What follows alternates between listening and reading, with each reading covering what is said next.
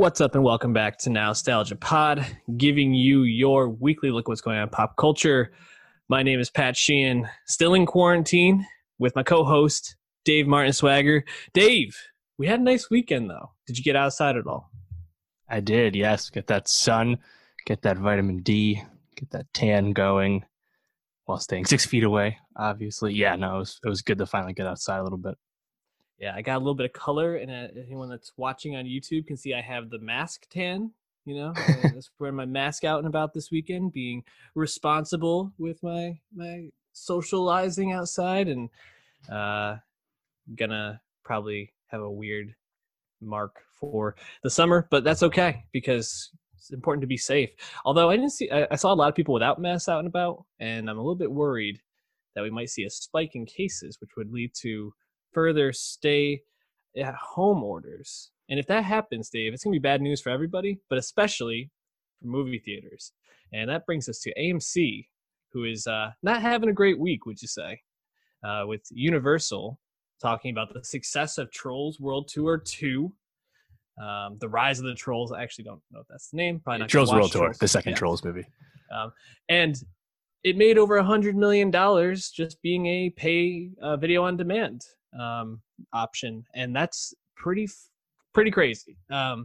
You have this big children's movie. It did really well. It would have been about in third just for its on demand numbers. So the Universal head said, yeah, when movie theaters do come back, we will be releasing it in theaters, but also for pay on demand as well at home. So AMC did not like that very much and said, well, Universal, we're not going to allow you to show your movies in our theaters anymore. And Regal's parent company soon followed up in unison with AMC. So right now, it's Universal versus the movie theaters. Dave, where are you falling in this battle?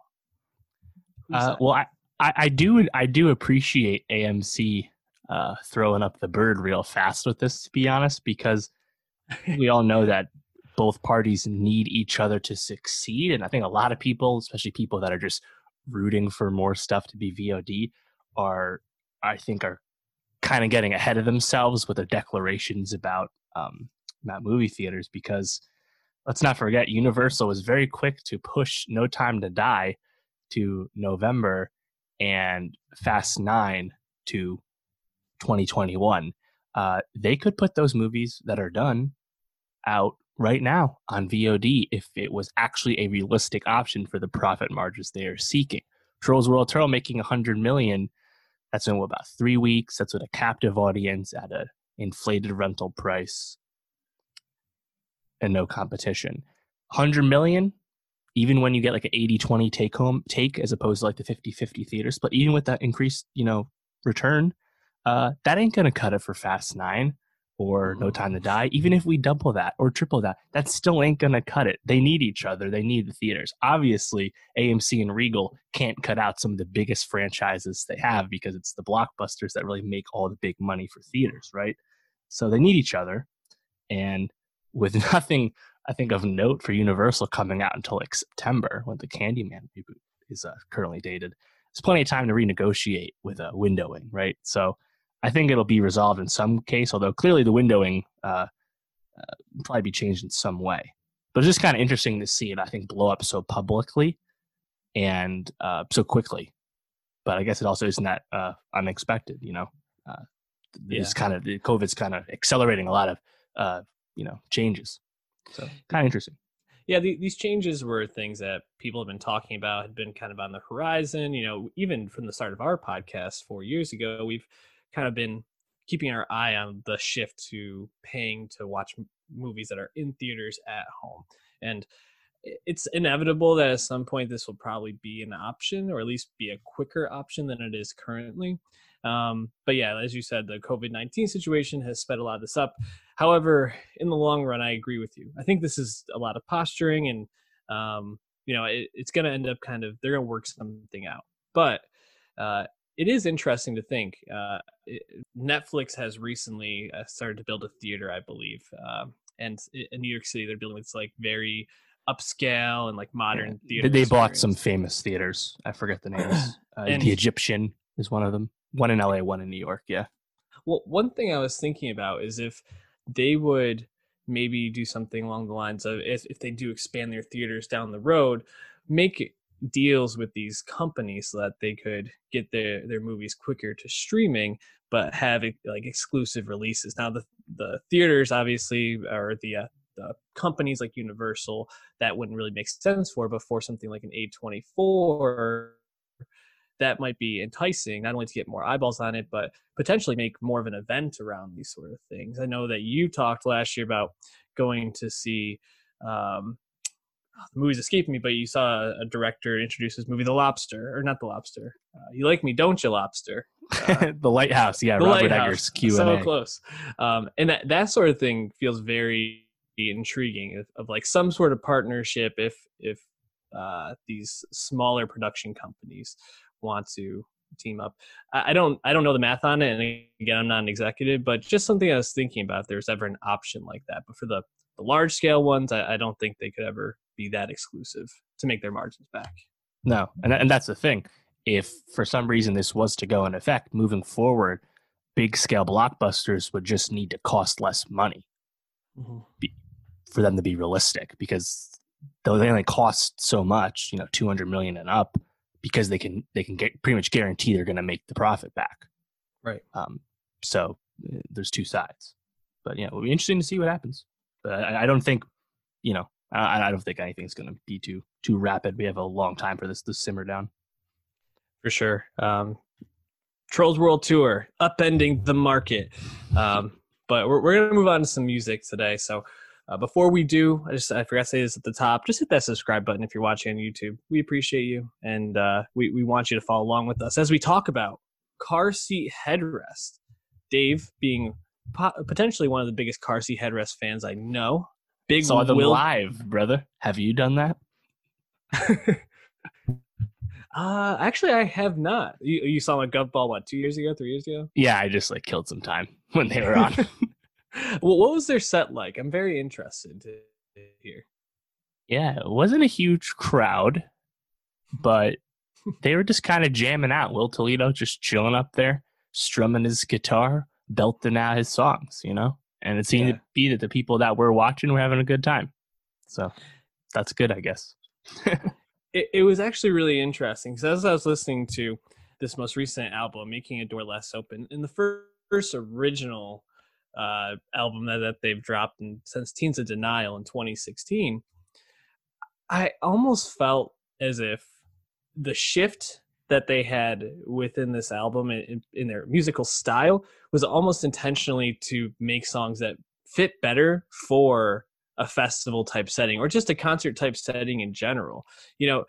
Will Toledo, famously known for creating all these albums. I think it's like 12 self-released albums prior to Teens of Denial, which he released on Matador. And having this very unique songwriting style. He's very almost like tongue-in-cheek with some of it, like the way he delivers his lines, and kind of just throws them in there on top of other lyrics. And also kind of making these not classically structured songs. And this album, Making a Door Less Open, felt a lot more like a traditional rock indie album. And I think that was to varying effect. Overall, I think I really liked it, but I was wondering, I know that you weren't super thrilled to go into this album. How did you feel leaving it? Yeah, so my admittedly low expectations going in, I was I'd say surprised for sure, because as you said, this album is definitely intentionally more inviting and conventional, which to me makes it more accessible and appealing. Now, for someone who holds up the first big album as an indie masterpiece of last decade, people in those camp probably aren't as happy with this change. But for me, as someone who really wasn't a fan going in, I did find some songs that stood out to me. So I guess it depends what kind of fan you are. Yeah, I think expectation plays a big part into this. And, Twin Fantasy was the album that he re-released in 2018. Received a lot of scrutiny publicly, not necessarily scrutiny, but I guess misinterpretation might be the way to put it. A lot of music publications took the meaning of the album and tried to kind of dig deeper and develop some narrative around it. I think it was potentially, I think it might have been Uproxx, like wrote about how they think the album is about a underage person having a relationship with their teacher, and it was like a gay relationship, and like assuming that this is a Will Toledo's experience with it, and he's never confirmed that, but basically that caused him to like cut off from public. And kind of in that time since he released that, him and one of the other members of the band, I think his name is Andy Katz, started this band called One Trait Danger or something like that. It was just this concept EDM electronic type band where within 2 albums they did the beginning of the career and the end of the career for this band, and kind of follows this narrative, and it's all EDM electronic. And I think you can really hear a lot of those elements break through onto this album, which I think added a lot to most songs. I think for some of them it kind of left them feeling a bit just like, okay, why was that on here? I think there's about 9 of the 11 songs I think deserve to be on this album, and 2 that just feel like complete filler. But tell me about the songs that you liked. I'm very interested to hear what you felt was more accessible and struck you more. First track, Weightlifters. Yeah, it's a pretty easy highlight. That's just kind of a jam and rock song, and I didn't really associate that with their last album, and certainly the Bandcamp stuff before that I dabbled into. Yeah. And then after that, I'd say Hollywood stands out. I think that's a song that's getting quite a polarizing reception because it's certainly really simple. And I think in a certain sense, people are describing it as like, is Will mocking the people that think they're better than Hollywood? And like, I feel like Will Toledo's still a really enigmatic guy, and his message is a little opaque at times. It's kind of funny. He's been doing press and stuff, and he's been wearing this gas mask. And is he? I think he was like hoping that would land better when he probably thought of that a few months ago. And now that everyone's covering their face in some regard, it doesn't stand out nearly as much. So that's kind of an unintended consequence of COVID-19. But nevertheless, I think it flowed pretty well. So I was surprised how accessible I found it overall. Yeah, Hollywood and Weightlifters are clear standouts. And it's kind of funny that Will Toledo, like you said, is such an enigmatic figure, and that he can write this song that's so simple, and most bands it would just be taken forward as like, okay, it's just a dumb rock song. But because Will Toledo is such a lyrical and linguistic guy, now it's like, oh, is this a commentary on the simplicity of most rock songs? It's like it gains this whole other meaning when it catches the interwebs attention. A couple of the songs I wanted to just shout out that I really liked. I thought the song Martin was really cool in the construction of it, the way he like kind of layered at the end, like the drums, the acoustic guitar, and these other like electronic flourishes on there, and like some backing vocals over it too. The second Deadlines Thoughtful in parentheses, I thought really reminded me of Rat-a-Tat a lot, and I wouldn't be surprised if they were kind of infusing some of that into One Trait Danger as well. And then one of the last songs, Life Worth Living, I felt was a really, really solid track and infused that like EDM feel really well in there. So overall, I was really pleased with the album.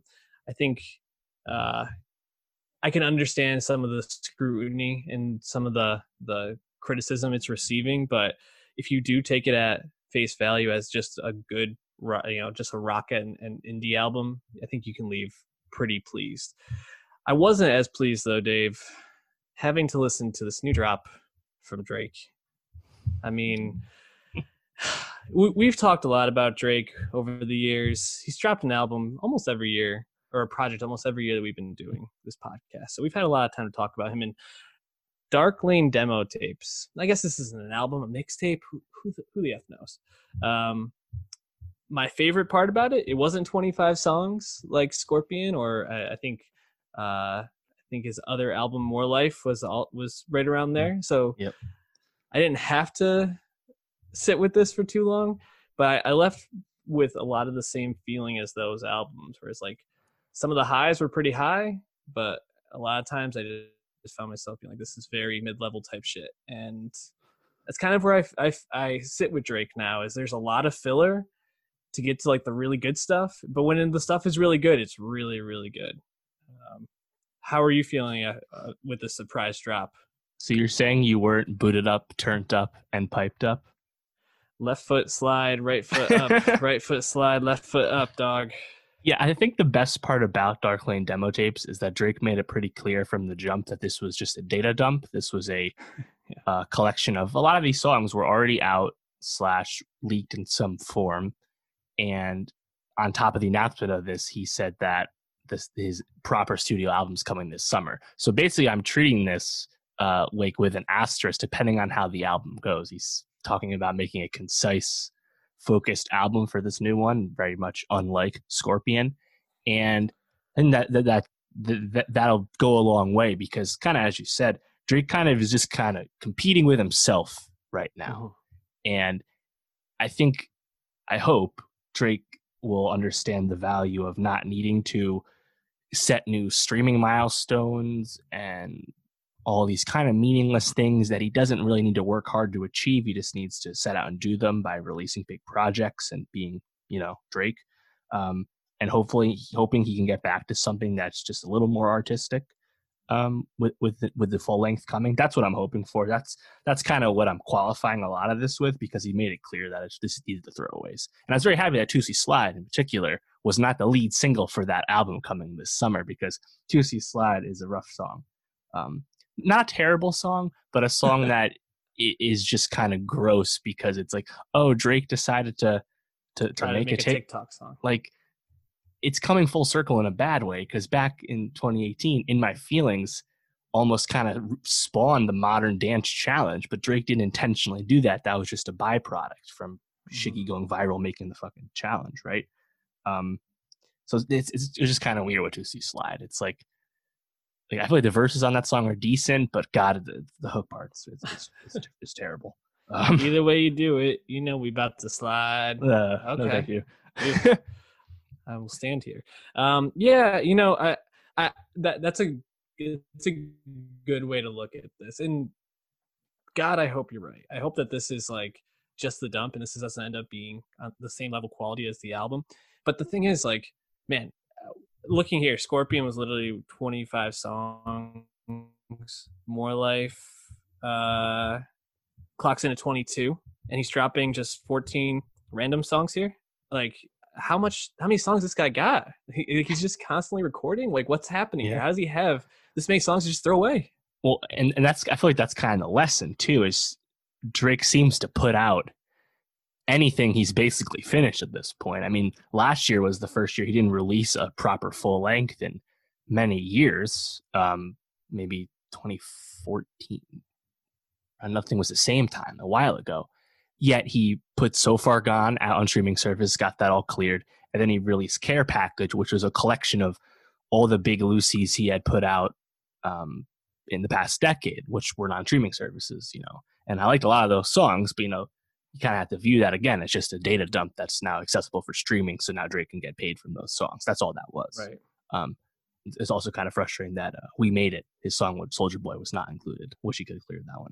Anyway, so this isn't anything new, I guess, per Drake standards. But, I was thinking, and a lot of people have been talking about this, the quarantine environment was kind of ripe for somebody with a big profile to just take advantage of the opportunity with everyone around. And especially with artists like, with all kinds of stature, Dixie Chicks, Haim, Lady Gaga. A lot of people started delaying their plans. Sam Smith. We kind of had this room once everyone who had already kind of done their rollouts were done, like The Weeknd, Dua. So Drake just kind of putting out just what he had ready to take advantage makes sense for Drake the businessman. But when we're being music critics, this doesn't really help the case, But like I said, I'm just happy that It doesn't seem like Drake's putting too much onus on this. So whatever. Anyway, I think in terms of songs that were already out, I really like When to Say When. I think that's a pretty solid, like the boastful, like going through the bars song. Drake's done that before, but I think that one's pretty good. You have War, which was already out, and then we get Demons with 504 and Sosa Geek. Those are the two. That's the one. Those are the drill songs from Drake, and that's Drake being his chameleon self. I think he's got a mixed reception in terms of if people like him doing the drill aesthetic. I think I like it more on Demons. More than anything, I just appreciate the look he's giving Fivio and Sosagi to not really famous at this point New York artists. That's cool. You also had Pain 1993, which was this much hyped leak song with Playboy Cardi, hyped mainly by the Cardi stans. Cash Cardi is truly just in another world at this point in terms of what he does to his vocals in post. I thought the song was okay. I actually thought Drake was better than Cardi on this. So in terms of the hype, I thought it was underwhelming. What did you think of that one? It stood out because of the vocals, but there was maybe 3 songs that really caught my attention. You already mentioned one, When to Say When. I really liked Demons. That's probably my favorite song off the album. And then From Florida with Love, I thought was pretty good. That's my favorite one. But Pain 1993, like I noticed it and I was like, Cardi's on this. And then I just kind of tuned back out and left my head. Like 90% of Drake songs do, but the 10 that don't are always in my head. Yeah. And D4L, the song with Thugger and Future, that's solid. That's a solid. It's cool seeing Drake do real trap once in a while. But that reminded me a lot of Portland off More Life with Quavo and Travis, a song that's like a banger in the moment, but it's not going to last at all. So that kind of felt familiar in that regard. I thought Landed and Losses were solid, but not super memorable either. And that's really it. So I really do like From Florida with Love. I've run that back a lot. I appreciate the Static Major shout out. The collaboration with one of Cardi's big producers out. That's a cool link. That song actually, I'm curious how old that song might be or some of those verses, because he's shouting out YMB, Young Money Billionaires. He hasn't been on Young Money in years, and even though he's still cool with everyone, like he hasn't made a Young Money name drop in some time. So I'm wondering if that song's a little old. Either way, yeah, it's really just more Drake. Yeah, 2 thoughts on Demons. I wasn't sure which one it was, but someone near the beginning sounded a lot like Tyler on it, I think. Tyler, the Creator. And I was like, oh shit, is that on this? It might have been Soski, because I'm a lot more familiar with Fivio after viewing his music recently. But also, Chicago Freestyle. Giveon, I really thought that was Sampha for a second. Yes. Which is, I think the vocal similarity is like striking. I'd like to hear more from him and see if he's got the chops similar to Sampha. Sampha's like rising up our rankings every day. Another Drake collaborator, really too, Sampha. Yeah. Drake, he is what he is, and we'll wait for judgment on his quality till the summer when he releases the proper album. Hopefully it doesn't get pushed back. But Dave, may the 4th be with you. And today, also with you. As of recording, lift up your sabers. It is the May the 4th celebration. We got some Star Wars news, some exciting stuff, and we also got the finale of Star Wars Rebels. Which almost Clone Wars. Clone Wars. The other one. So Dave's gonna be talking about that, but let's start with the stuff that I'm also able to talk with you about, which is that Taika Waititi has been tapped to direct a Star Wars film. He's also going to be co-writing it. As far as like news goes, I don't really recall how much news ever gets dropped on May the 4th regarding Star Wars. I think sometimes it does, sometimes not. How are you feeling about Taika getting tapped for a Star Wars original? Yeah, I think it had like officially dropped in the trades that Lucasfilm were courting Taika earlier in the year, attempting to nail this down after his work with directing the Mandalorian finale and being in the Mandalorian, and of course being in the Disney orbit already from Thor. That's cool, right? Taika is definitely someone with a unique voice, a unique perspective. I think that goes without saying, and he's also surprisingly quite mainstream now, which I think actually probably makes the Disney executives a little more happy with it too. So, with all the caveats that we have now with Disney and Lucasfilm, assuming they give Taika the rope he needs, this sounds tantalizing. That's what a lot of directors that have been attached before. I think it does continue the general thought and messaging we've been getting that Star Wars is moving away from the traditional trilogy format after Benioff and Weiss left. There's Kevin Feige may or may not have been developing something. We know J.D. Dillard might have been working on something recently. Rian Johnson's stuff hasn't been canceled at this time. And now you have Taika as well. They seem to be just doing a lot of different things, taking pitches. Of course, alongside this news, they confirmed the Leslie Headland is from Russian Doll is developing a show as well. That goes on top of your Cassian Andor show and your Obi-Wan show. So I think Star Wars is kind of branching out. That's what we're getting. And Taika is a in-demand, appealing director to do that if they do let him follow through. So I like it. I obviously like it too, but I also am wondering, with Taika just doing a lot of stuff coming up. I mean, we talked about how he's set to direct a movie that's supposed to be coming out either late this year or early next year. Now he's doing a Star Wars thing. He's also directing Thor, Love and Thunder. Yep.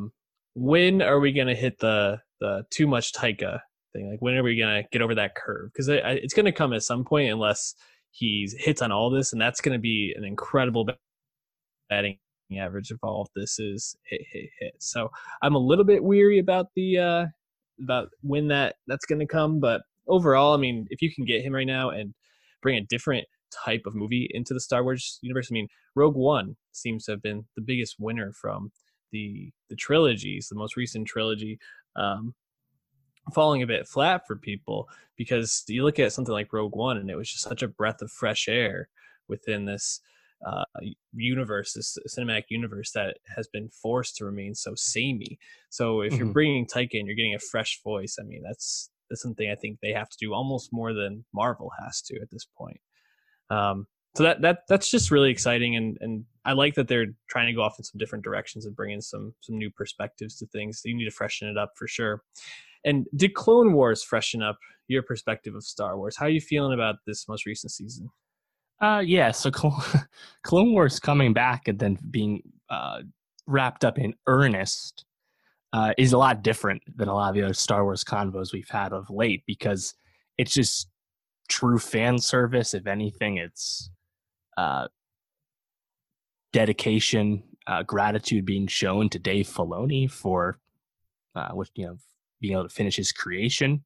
So it's quite different, but honestly, for the most part, it's been really positive discourse about the 7th season, because I think everyone's just happy to be back and see this kind of send off. And I think ultimately the finale, which just aired today on the 4th, did land really well. And I think the Star Wars faithful are certainly really excited for Dave Filoni's future. He involved a bit with The Mandalorian, but what's next? Because he's clearly one of their loyal soldiers, one of their best creatives. So what's coming next? And it was just kind of cool to see them, see Dave and crew land the ship with the end. And this season, in a sense, it's kind of bittersweet, because it was just 3 arcs, 3 4-episode arcs, and 2 of the arcs don't feel nearly as narratively important as the final arc. And I think that does present some disappointment to people overall. That first arc, The Bad Batch, that was out in a story reel form. We kind of knew that story already, because Filoni and crew had kind of put out some information on planned storylines after the show was canceled, planned storylines they had for later in the line they didn't get to make. So seeing that story finished and then watching those episodes, that was cool and all, but in terms of final season, didn't quite warrant the the resources at this time. But I'm not going to complain. And the second arc was kind of a middle arc, kind of reintroducing Ahsoka and the Mandalorians and getting us to the final third arc, the Siege of Mandalore. And again, bit of a misallocation of resource, in my opinion. But that third arc, the animation in particular, definitely stood out. You can tell that Lucasfilm and Lucasfilm Animation, they really focused on investing in this final stuff. And it was kind of presenting the most tantalizing stuff that I found about the prospect of this new season once we saw that trailer, because the events of that final arc are taking place concurrently with Revenge of the Sith, and that's really cool. Mm-hmm. And seeing Ahsoka and Rex experience that worked really well, which I wasn't positive on going in, because we know what happens to Darth Maul and Rex and Ahsoka, because they're all in Star Wars Rebels, which takes place after this. And of course, we know what happens to Anakin and Obi-Wan. So they needed to present this kind of like detente in, I think, an important way to make it feel worthwhile, because there was no like true stakes. And I think Darth Maul was a big winner for this too. And even though he didn't die, just the way him and Ahsoka kind of became connected. Darth Maul somehow became one of the most fleshed out villains in the Star Wars universe, which was not something literally anyone thought when we met him in The Phantom Menace. So that's really cool, I guess. And Ahsoka, people are just really hoping we get to see more of Ahsoka in the post-Rebels world, because she was really a well-rounded character at this point, and getting the send-off, the traditional send-off with Clone Wars, even though she comes back in Rebels, worked really well. So Clone Wars Season 7, yeah, it's not where I'd tell you to start if you're just getting into Clone Wars or anything, but they nailed the ending. Ahsoka seems like a character who is just rising further and further into the consciousness, especially with the, talk about Rosario Dawson playing her. But yeah, to hear that they made Darth Maul such a well-rounded character, because if you don't follow these, the animated series, the information we have about Darth Maul is he doesn't talk and then gets cut in half by Obi-Wan. And then, he pops up again in Solo for 1 second, which confused a lot of the normies, and that's basically it. Right. So it's nice to know that you can go in and get some more Darth Maul content, because we're all itching for that. So it sounds like even though it wasn't necessarily like the best season of animated television, still worthwhile and still a fun addition. And Disney Plus has been hurting for some original content during this time, so having this fill the void and have something to follow along is great. Since Disney Plus came out, I've turned it on to watch The Mandalorian, Clone Wars Season 7. I rewatched Force Awakens and The Last Jedi before Rise of Skywalker, and that's it. I have not turned it on for any other purpose. Yeah, I turned it on the other day. I was looking for, I forgot. Oh, I went to go watch the Simpsons episode I was thinking about, and I was like, I haven't turned this on in like 3 months. It's not great. But we'll have plenty of new content coming up, and they've got everybody hooked in when The Mandalorian 2 drops, whenever that is. So we'll be talking more about Star Wars and Disney. But now we should move on and talk about Betty. A show that wasn't necessarily on my radar. I know that you were waiting for it, because you had also seen the movie Skate Kitchen, which just seems like is either an adaptation of, or maybe a longer look at that sort of story. And Betty on HBO, for a show I was kind of going in with just knowing it was about skating and women or young females. It was a really fantastic episode. Yeah, it was a really fantastic first episode, and it really sucks you into all these characters. I'm intrigued to learn more about them and kind of see where it goes. But I think what I was left with more than anything was it just felt like a really fun hang. Like it doesn't leave you where you're like, oh, like that character is my favorite, or that one's the best. But it was just like hanging out in New York City for a day with nothing really to do, but like a slight propelling you forward. And I don't know, it's pretty cool. How did you feel about episode 1 of Betty on HBO? Yeah, so Skate Kitchen, which was a really small indie release from Crystal Massette, that made my top 10 in 2018. It was a really great movie. 2018 was kind of a sneaky year for skating, between mid-90s, Skate Kitchen, and of course, Minding the Gap. And in mid-90s, got a lot of attention for casting Kel Smith, a skater and Odd Future affiliate, in his first role, in the movie. And Skate Kitchen is literally just casting this crew of female skaters in New York City.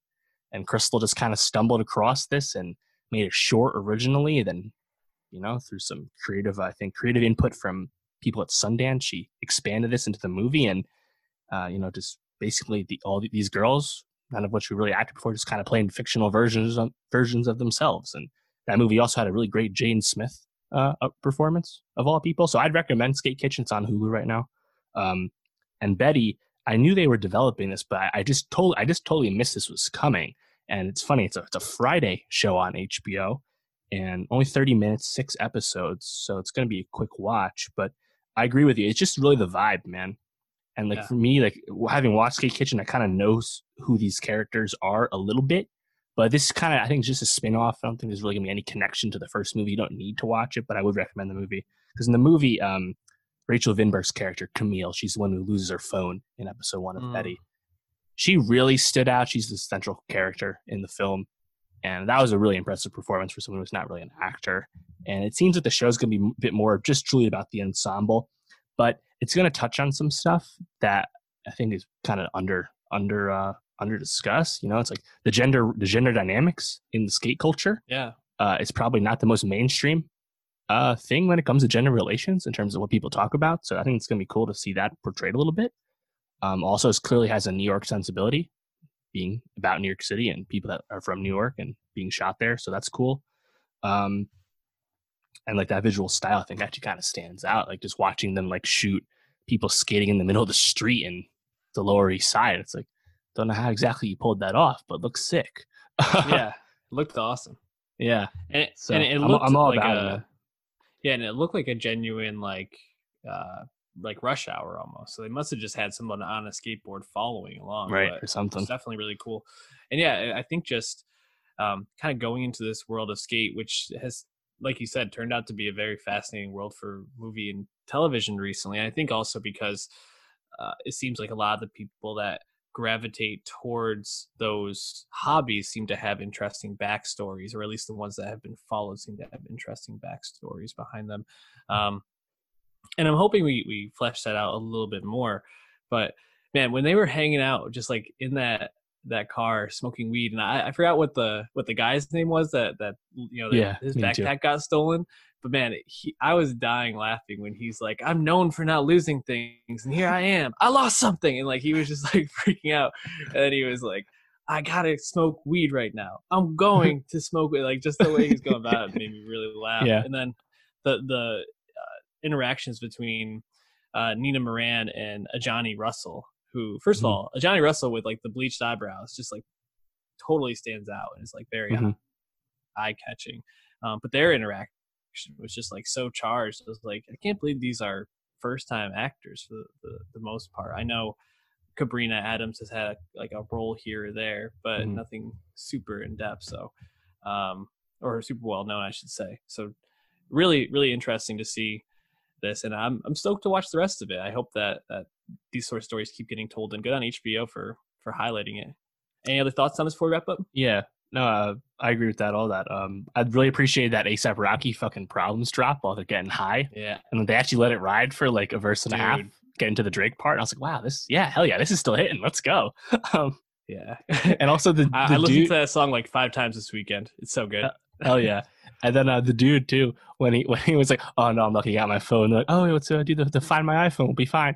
And he's like, "Can't the government listen to me?" As he holds up his flip phone. Yeah. Oh yeah, that definitely fits the stereotype. Yep. Oh my god, so good. Yeah, looking forward to the next episode. We'll be talking about it when it wraps up. But check it out and give us your thoughts below. Dave, I can't believe. So we've known the Westworld finale is coming. I can't believe we get to talk about Drake and Westworld in the same episode. Two of my biggest, probably left turns in terms of critical reception, or I guess popular perception, because Drake, very popular artist that I'm not a super fan of, like most people. In Westworld, very well documented if you know anything about our reviews, that we are not big fans of Westworld. But Westworld Season 3, we were maybe a little bit optimistic, bringing Aaron Paul into the mix, Kid Cudi. I mean, anytime you can get Marshawn Lynch in the fold, potential for some greatness this there. All sounds good. Tell me more. And you Vincent know what? Cassell, of course. Season 2 ended with a bang, which it often does for Westworld. And we were like, you know what? They're moving outside the park. Maybe there's some maybe there'll be some interesting developments here that might bring us back in. Are you feeling any different about Westworld after season 3 than you did when season 2 ended? Hell no. This shit is so convoluted and fake deep and completely absent of stakes. I guess that makes me the outlier for pointing that out. I don't know. I don't get how people find this satisfying at all. It's infuriating.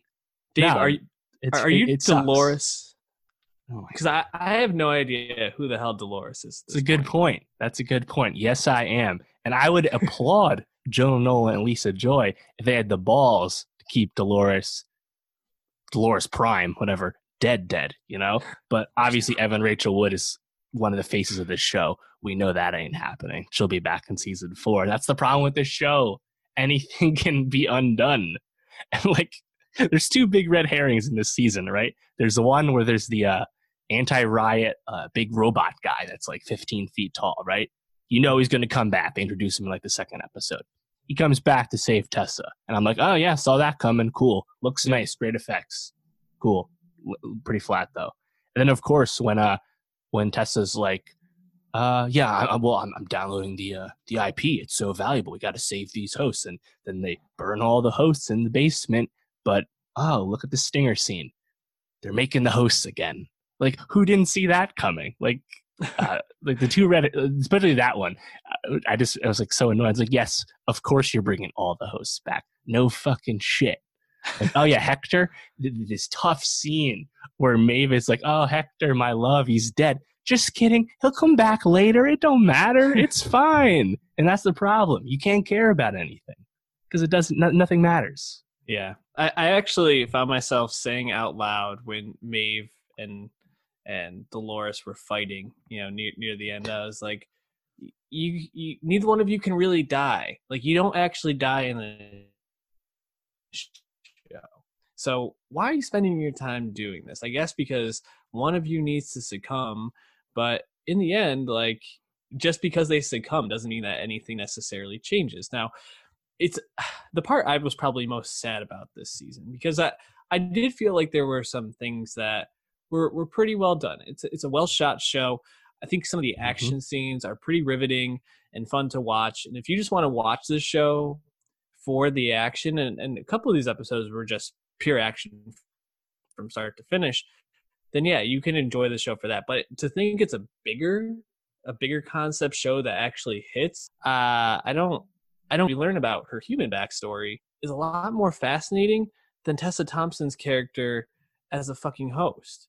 Like, I want to rewind and have them build out that character in the first 2 seasons and understand why she is the way she is, what things led to that, and her relationship with Ed Harris before she's a goddamn robot. Because at this point, then it doesn't matter. Right. Yeah. And so now we're left with what? Robot host Charlotte, who is or is not really Dolores. And then we have host Ed Harris, host Man in Black, who we kind of knew existed at the end of season 2. But like, so now what? Now James Delos, now Man in Black is dead. So now we're just left with a one-off, truly villainous Men in Black. I guess that's the implication of what he'll be moving forward. Whatever, I guess. Apparently Ed Harris was much more fan of playing that character than playing the businessman real life Delos. So good for Ed, I guess. Get your checks. But yeah, like, dude, I really like Charlotte's presence, Tessa Thompson just kind of shows up in season 2. Like, what, she opens the door naked, right? She's just being a boss and like just being this badass, like executive at Delos. And then she dies, right? And it's like, I like Tessa Thompson as an actor, but nothing about her arc, the arc this season worked with like the family and Michael Ealy as the baby dad. And like, none of that worked. No. And then even Delos kind of spins his wheel where Serac is making, like, gaslighting everyone to making everyone think Delos is insane, then he's not, and he's trying to take back his company by being a good guy. Then he dies. Then like that didn't matter either, right? And like, if you think about it, Bernard also, another big president, Jeffrey Wright. Bernard doesn't do a whole lot in this season either, right? Where it's kind of keeping people on the board and spinning the wheels, keeping the treadmill going, and like, I kind of laughed when it starts off in the season and we find out Luke Hemsworth's character Stubbs is a host. And that's the thing with Westworld. You can kind of just change your mind on things. There was no implication through 2 seasons that Stubbs was a host at all. And we have no way of knowing if Joe Nolan and Lisa Joy ever thought that once, but they can change their mind. That's just the way the show works. And that was cool. I guess I actually kind of liked their dynamic and seeing them do stuff. Not that anything they did really was interesting or mattered, but I enjoyed seeing them, I guess.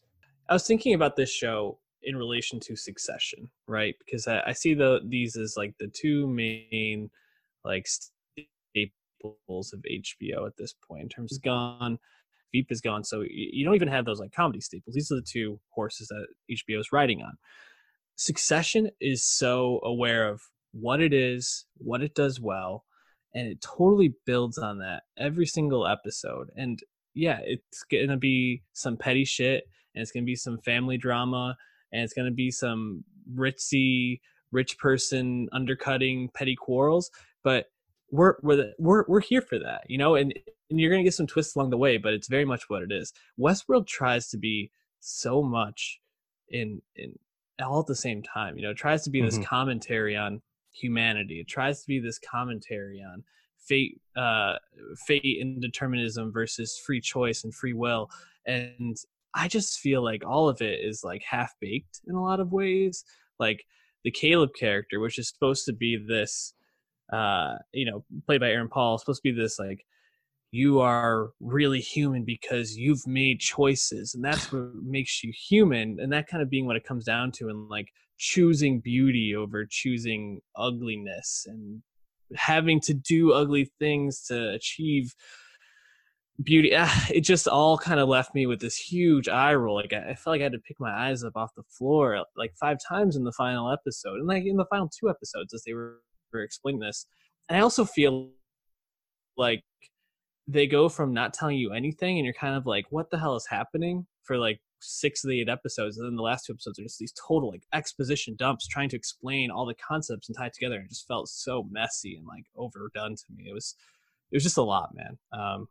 I really don't know how you fix this show moving forward, and maybe it doesn't need to be fixed. Maybe they're just gonna like have people like us tuning in to hate watch it, or just to report back, because it seems like a lot of people do enjoy the show, and a lot of people do find it interesting and intriguing. And even before we started recording today, you said it was kind of an easy watch, only because you can kind of turn your brain off and just enjoy parts of it and not have to worry about, trying to think any deeper on it if you don't want to.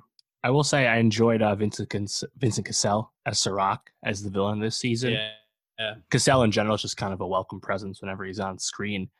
But I feel like his effectiveness as the villain started to wane a little bit, because he's presented as this omnipresent, infallible, secret mastermind of civilization, yet Dolores and who is with her? Dolores gets to infiltrate that site with her magic sniper rifle, right? Like it seemed like he got outsmarted kind of easily. But yeah, I mean, overall, just in terms of making the show better, the show would have to have a different interest in its storytelling. It has a way of keeping things from the audience for the sake of keeping them, not because they're interesting, not because they're even that deep or that complicated, but just because that's the way it wants to present its arcs. And I just don't find it effective at all. And, I have quibbles about stuff. Like, I wish Dolores was a bit more emotive of a character. I guess in a sense, this was my favorite Dolores season. And I really like Evan Rachel Wood. I think it was cool seeing her kind of like infiltrate the 1% society in the normal Westworld world. That was cool. But yeah, narratively, man, it's just hard to get behind.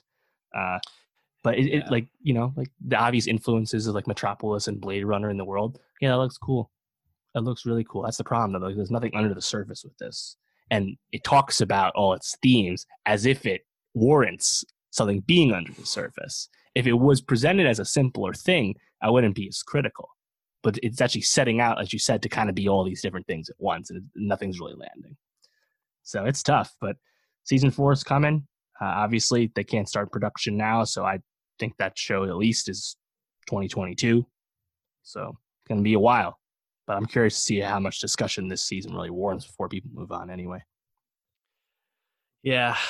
I mean, we'll probably be talking about it, but man, I don't know. It's definitely not a show I look forward to. I actually ended up like kind of just binging it this past week because it never feels essential to me to watch. And for a show that is such big budget and that HBO has really, like I said, made this one of its signature shows at the moment, just kind of worrisome, especially when we just talked about a show that they just kind of threw out there and it feels like such a more fun hang and a show I want to go back and watch more. It being a 27-minute show about skateboarders in New York. Like, right. It doesn't always need to be so complex, but it might just be us, Dave. But anyways, I think we're going to wrap up there. What do we got for next week? We'll be talking about Normal People on Hulu. Very excited to talk about that. Also, Ryan Murphy's Hollywood. Hell yeah. Out now on Netflix. And then a bunch of and then I Know This Much Is True on HBO. Mark Ruffalo, dual roles. That was actually shot a lot in my hometown. That's pretty cool. See how that goes. And then a bunch of music. Kalani, Haley Williams, Lil Sims, some other people as well. Nav, we don't care about Nav, but he's dropping. So yeah, really excited about those shows to talk about. SoundCloud.com/nostalgiapod, YouTube.com/nostalgiapod, and follow us on Twitter at nostalgiapod. We appreciate you. Stay safe. Wear your masks. Peace out.